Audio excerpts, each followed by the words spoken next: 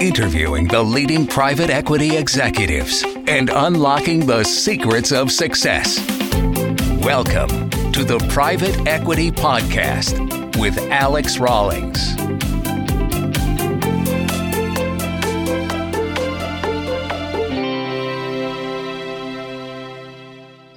Hello, everybody, and welcome back to the Private Equity Podcast. Joining us today is Michael Tang, an experienced private equity-backed Chief Financial Officer. Welcome, and thank you very much for sharing your insights today, Michael. Thanks, Alex. Appreciate the time. So, as is customary, Michael, if you could give us a 60 to 90-second breakdown of you, please.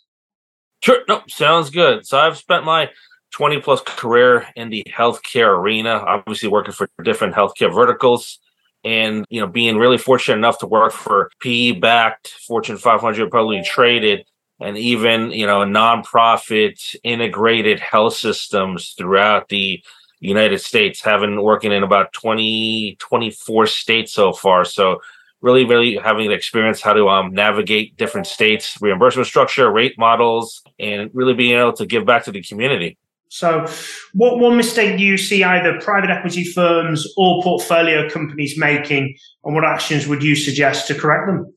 Yeah, I think the most important thing is not having an even balance between financial feasibility, client satisfaction, employee engagement, and quality clinical services. I think some PE-backed or some portfolio companies really focus more on the margin, so much that they, really you have the quality of services really be downgraded to a certain degree. And really, when that happens, you get a bad reputation in the community, and, referral sources don't want to refer clients to you. So I think really having that even balance there is equally important. And I think one of the things that PE companies can do is really make sure that they focus on that balance, and that, counting paper clips and really driving margin is really a short-term impact. You need to focus on all four to really have the long-term impact, to really get that, to really increase enterprise value when they want to sell in 3 or 5 years, typically. Makes sense. So, Mike, with your background, heavily, obviously, healthcare services based, but also you've done a considerable amount of time in the kind of fast-growing and ever problematic as well behavioral healthcare arena, especially in the US. What are some of the trends that you're seeing being in that world happening at the moment? Yeah, I think the top 2 or 3, one being a lot of consolidation now. I think, behavioral health was typically the redheaded stepchild in healthcare. People really didn't want to focus on it. But now you see a lot of different things on the news, obviously a lot of it being negative, whether it be a school shooting or overdoses, and people want to focus more on it now.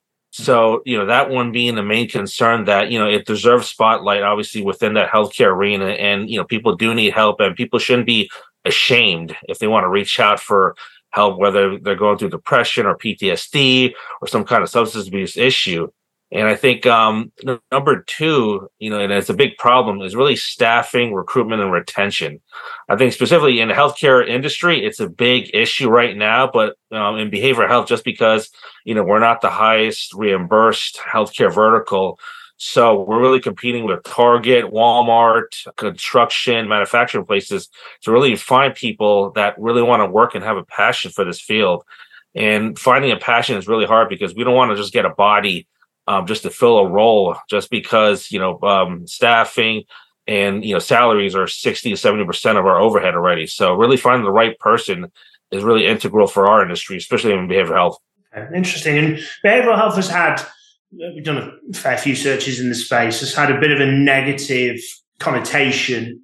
You mentioned obviously within, the ginger head of the healthcare services space, but how is that kind of changing? Because there was a lot of connotation with regards to the actual results it was kind of out the door, back in the door, 3 months later, not really solving challenges and solving problems. And, we've definitely seen an improvement from feedback that we've seen from candidates, from private equity firms, from portfolio companies. What's your take on the kind of ever-facing changes that the industry needed to see in order to solidify itself better? Yeah, I think the main one is going away from that true fee-for-service model and really getting to a value-based performance model or a fully capitated model. Obviously, every state is different. Some states are more behind on it. Some states are more ahead on it. But really, the managed care companies and the payers really making us focus on that instead of churning and burning clients. I think the focus on quality services and what KPI should we use, whether it be 30-day readmissions in the hospitals, but it always comes back to how do you guys in behavioral health lower total cost of care? Because in ERs, 30 to 40% of people in ERs go there because of behavioral health concerns. So if you can figure out how to really force providers to focus on quality services, then you can lower that and then essentially lower how much payers are spending every year on things that they really don't have to spend on. Interesting. And across your career as well, while working for these healthcare services, you mentioned a lot of consolidation, which is something you've been a major part of, Michael, during your career. Just before we go into kind of suggestions that you would suggest with regards to actual acquisitions and integration, just give us a bit of a flavor of some of the work that you've done with regards to M&A and the acquisitions that you've completed, please. Yeah, sure. We have been, all the organizations I've been part of, very strategic. So we're not, just trying to acquire just to grow bigger and generate more revenue, more EBITDA. We want to make sure that it integrates well with the services we're providing now. And even location-wise, we want to make sure maybe it might not be a current geographic location that we serve now, but it's strategic that we're expanding in a new state and really taking a look at, is there a lot of competitors? Is there not a lot of competitors? Does it fit into our core client demographic base? Because, we can serve children, adolescent, adult, geriatric clients. And what do we really want to focus on? We want to make sure that we're not throwing all our eggs in so many baskets where, we're not an expert in one specific area. However, we want to make sure we have enough baskets that we can ride the wave, especially when COVID happened. I think I know of one of the only behavioral health companies that continue hitting financial metrics, that pivoted to telehealth instead of face-to-face. And really, we weren't that negatively impacted financially by that. And it's something that I'm proud of for this organization. Interesting. Yeah. So if we look at a lot of the private equity firms I speak to, a lot of the requirements they put on their CFOs is M&A integration, M&A and integration experience. What's some of the advice that you would give from your experience of doing so many, Michael, that you would share with either portfolio CEOs, CFOs, and obviously the private equity firms on some of the things that, this happened, and I would suggest that this might be a good idea for the future? What are some of the takeaways that you've had across your career and learning points? Yeah, I think a couple of top 2 or 3 things. One really being, and it might sound like very easy and very blunt, like, okay, make sure you're doing the due diligence before you even decide to spend a couple $1 million or whatever your dollar amount is that you have allocated to spend on acquisitions. And that might sound easy, but making sure you dive into the income statement, balance sheet, making sure that you're doing testing on accounts receivables, making sure that you're really taking a deep dive into that. And don't always go for the big, home run in terms of the largest acquisition. Doing 5, 6, 7 small and pops are pretty much, equal to doing one large one. And sometimes it's better. Sometimes you get a quicker ROI on that, because when you're buying small mom and pops, you can buy it at a lower multiple. And also, their reputation and their quality of standard are higher on average compared to the big ones, because you have these people who started the organizations from the ground up. So they're putting their livelihood, their reputation online when they sell to a PE firm. And, they're not really experienced that much on, what kind of multiples should they sell for. Obviously, they, hire an investment bank to help them with that. However, we've seen we get a quicker ROI on smaller mom and pops than we do on these huge or even medium-sized acquisitions. In terms of your second part of the question, integration, I think that's very, very important to have a standardized action plan post and pre-acquisition. So we have it standardized where every department has their normal checklist, what to do, what to look for, how long is it going to take to integrate, and making sure that, we tailor that to every acquisition, because everyone's not the same. But, having that standard template is, pretty good, because it helps us really align our focus, making sure that we don't go off course, making sure we don't miss anything when we do the integration, and we do it very systemically. So we don't want a mass exodus, right? Change is something that everyone does not like, and it's human nature. So making sure that we take our time when we integrate is very important because people are our most important resource. And if, X amount of percentage of people leave, the asset's not going to be worth anything. So having that standardization is very important, especially during integration purposes. Makes sense. Sorry to interrupt here. Just a quick note to highlight our new sponsor, Grata. The private equity market is rapidly shifting to a data-driven, proprietary deal sourcing standard. Grata provides the window into over 7 million middle market private companies. Contact Grata so you can access the market first. Request a demo at www.grata.com. Now back to the podcast. And if we have a good due diligence process, which you would believe that private equity firms would, because that's their job to acquire, but it doesn't always happen as well, and mistakes get made. And we have a good integration process.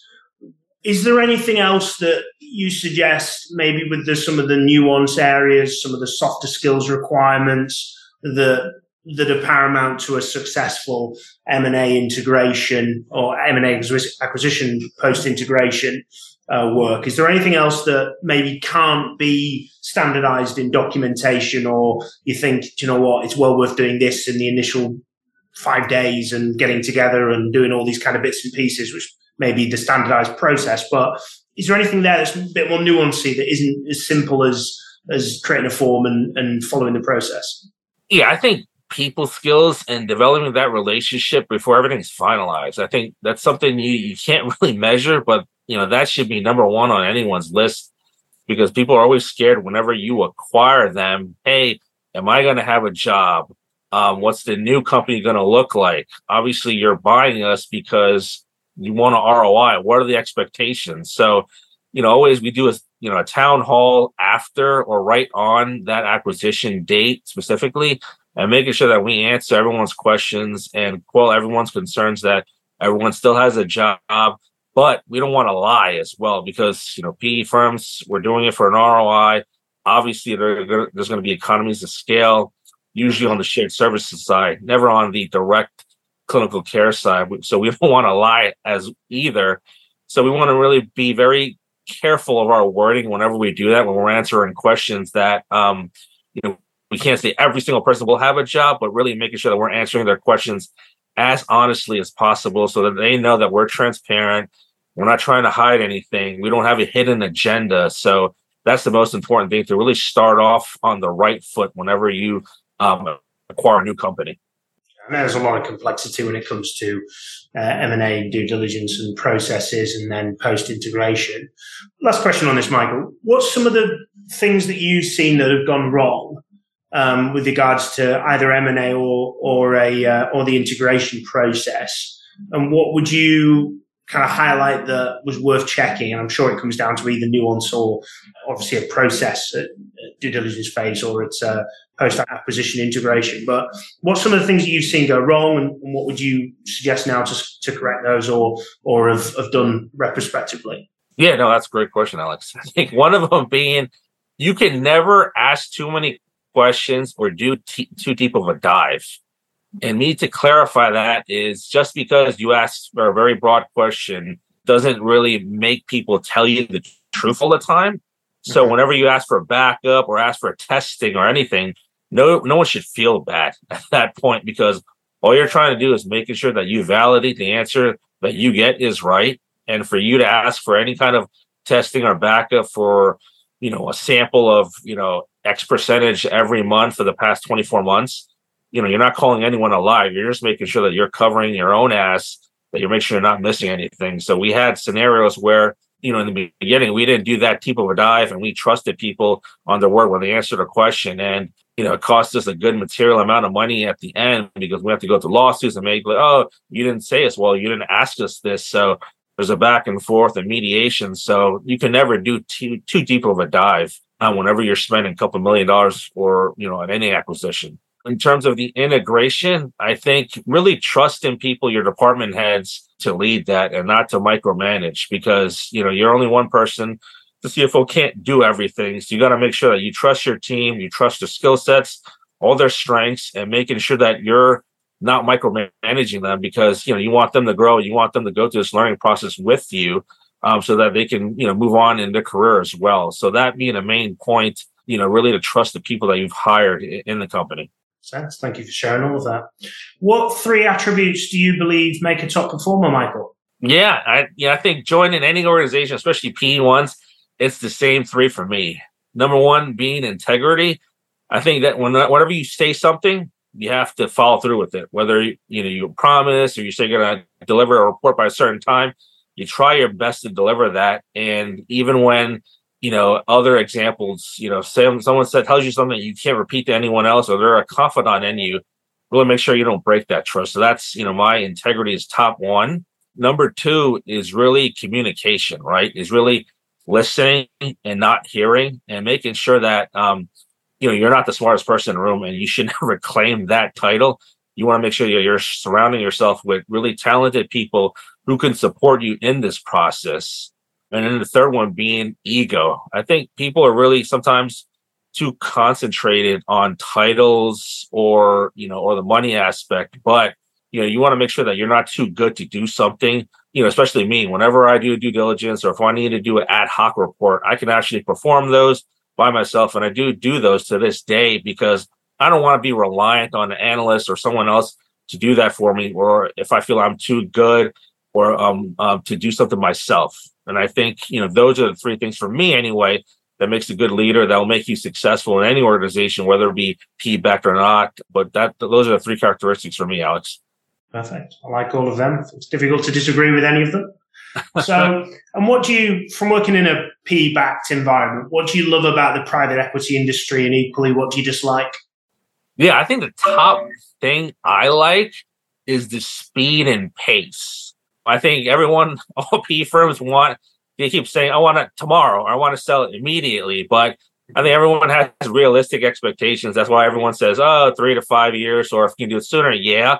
But it's not as slow as, let's say, a nonprofit, where decision making is always, we got to get these people's feedback. We got to make sure that we're making the right decision. So I think speed and pace are something that I like personally, because I'm not bored. I want to it keeps me on my toes, so that, I'm always prioritizing, making sure that, what comes next needs to be prioritized first. I think something I don't like, some PE firms, like I said before, Alex, they don't have that balance between those 4 pillars that I discussed before. And I think they focus on margin so much that, they're always, quick enough to say, let's hire a consultant. All right, what can we do to get more blood from the rock? What other costs can we cut? What kind of admin do we don't need anymore? And I think not focusing on that so much that really dilutes everything else. I think that's some PE firms, should learn from that. That's something I don't like, because you can get, there's a need there. As long as you have people to perform the service, you'll get the volumes, you'll get the referrals. But focusing too much on, all right, how can we get more EBITDA? I think that's one of the things I don't like for some PE firms to really prioritize on. Okay. Yeah, growth and value creation, etc., is certainly more and more spoken about now, and has been over the last 5-10 years with private equity, rather than, I think what you're talking about there is that kind of financial engineering type process, rather than bringing actual value. What are your influences? What do you read? What do you watch? What do you listen? And what would you recommend that others check out, Michael?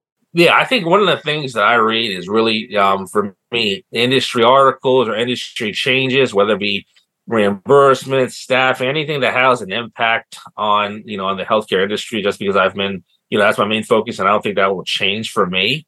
In terms of just personal reading, to be honest, Alex, I just finished my MBA last year in 2021 and just relocating for jobs and everything. So I haven't really had a time to do pleasure reading, especially with 2 kids at home. However, I think reading anything that has any kind of updates on the industry that you're working in is always important, because you want to keep up to date. You want to know what changes are coming down the pike to pre-plan for that. In terms of, just trying to relax and everything, I think even for you, just watching any kind of movies, whether it be action, comedy, or anything, to really have that R&R time, because, I think sometimes we focus so much on work that, you just have to relax as well. You have to recharge the batteries. You can't be on the clock 24/7. So anything for me, any kind of genre I'm open to, as long as it's, relaxing and it, brings a smile to my face. And then, just spending time with family. I think that balance out there, it's always good to focus on work, but making sure that you're balancing your priorities and making sure that, all your family and friends have equal amount of time with you as well. That's going to really make sure that you do excellent at your current job, if that makes sense. Yeah, absolutely. Probably something I could definitely listen to. So much work and too little play makes, I can't remember who it is, but somebody a dull boy or whatever the saying goes from there. Yeah, and interesting, especially with healthcare services, with a lot of it being, heavily government regulated and changes and implementation from there, obviously an important element to keep in touch. But if anything, every industry has its regulators and processes that companies have to follow from a compliance perspective. So, Michael, if anybody wants to reach out to you post this podcast, how best do they get in touch, please? Yeah, they can always, email me my personal email, mtangfw@yahoo.com. And, for any reason, or reach out to me on my LinkedIn profile. Message there. Willing to help out anyone in the healthcare industry if they have any questions, concerns, or anything they might have, any kind of special requests. So always willing to give back in the community anyway.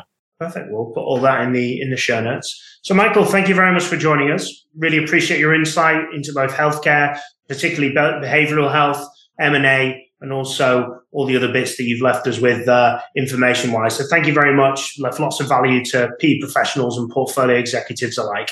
God, no, thanks a lot. I appreciate the time and getting me on the podcast. And as always, thank you very much for those listening. And of course, should you ever need support with your private equity professional hiring or portfolio executive hiring, please do reach out to me at Raw Selection. If you haven't done so, please do subscribe and you'll be notified of the next podcast, which comes out every 2 weeks. But till the next time, keep smashing it, and thank you very much for watching. Thank you for listening to the Private Equity Podcast on www.raw-selection.com.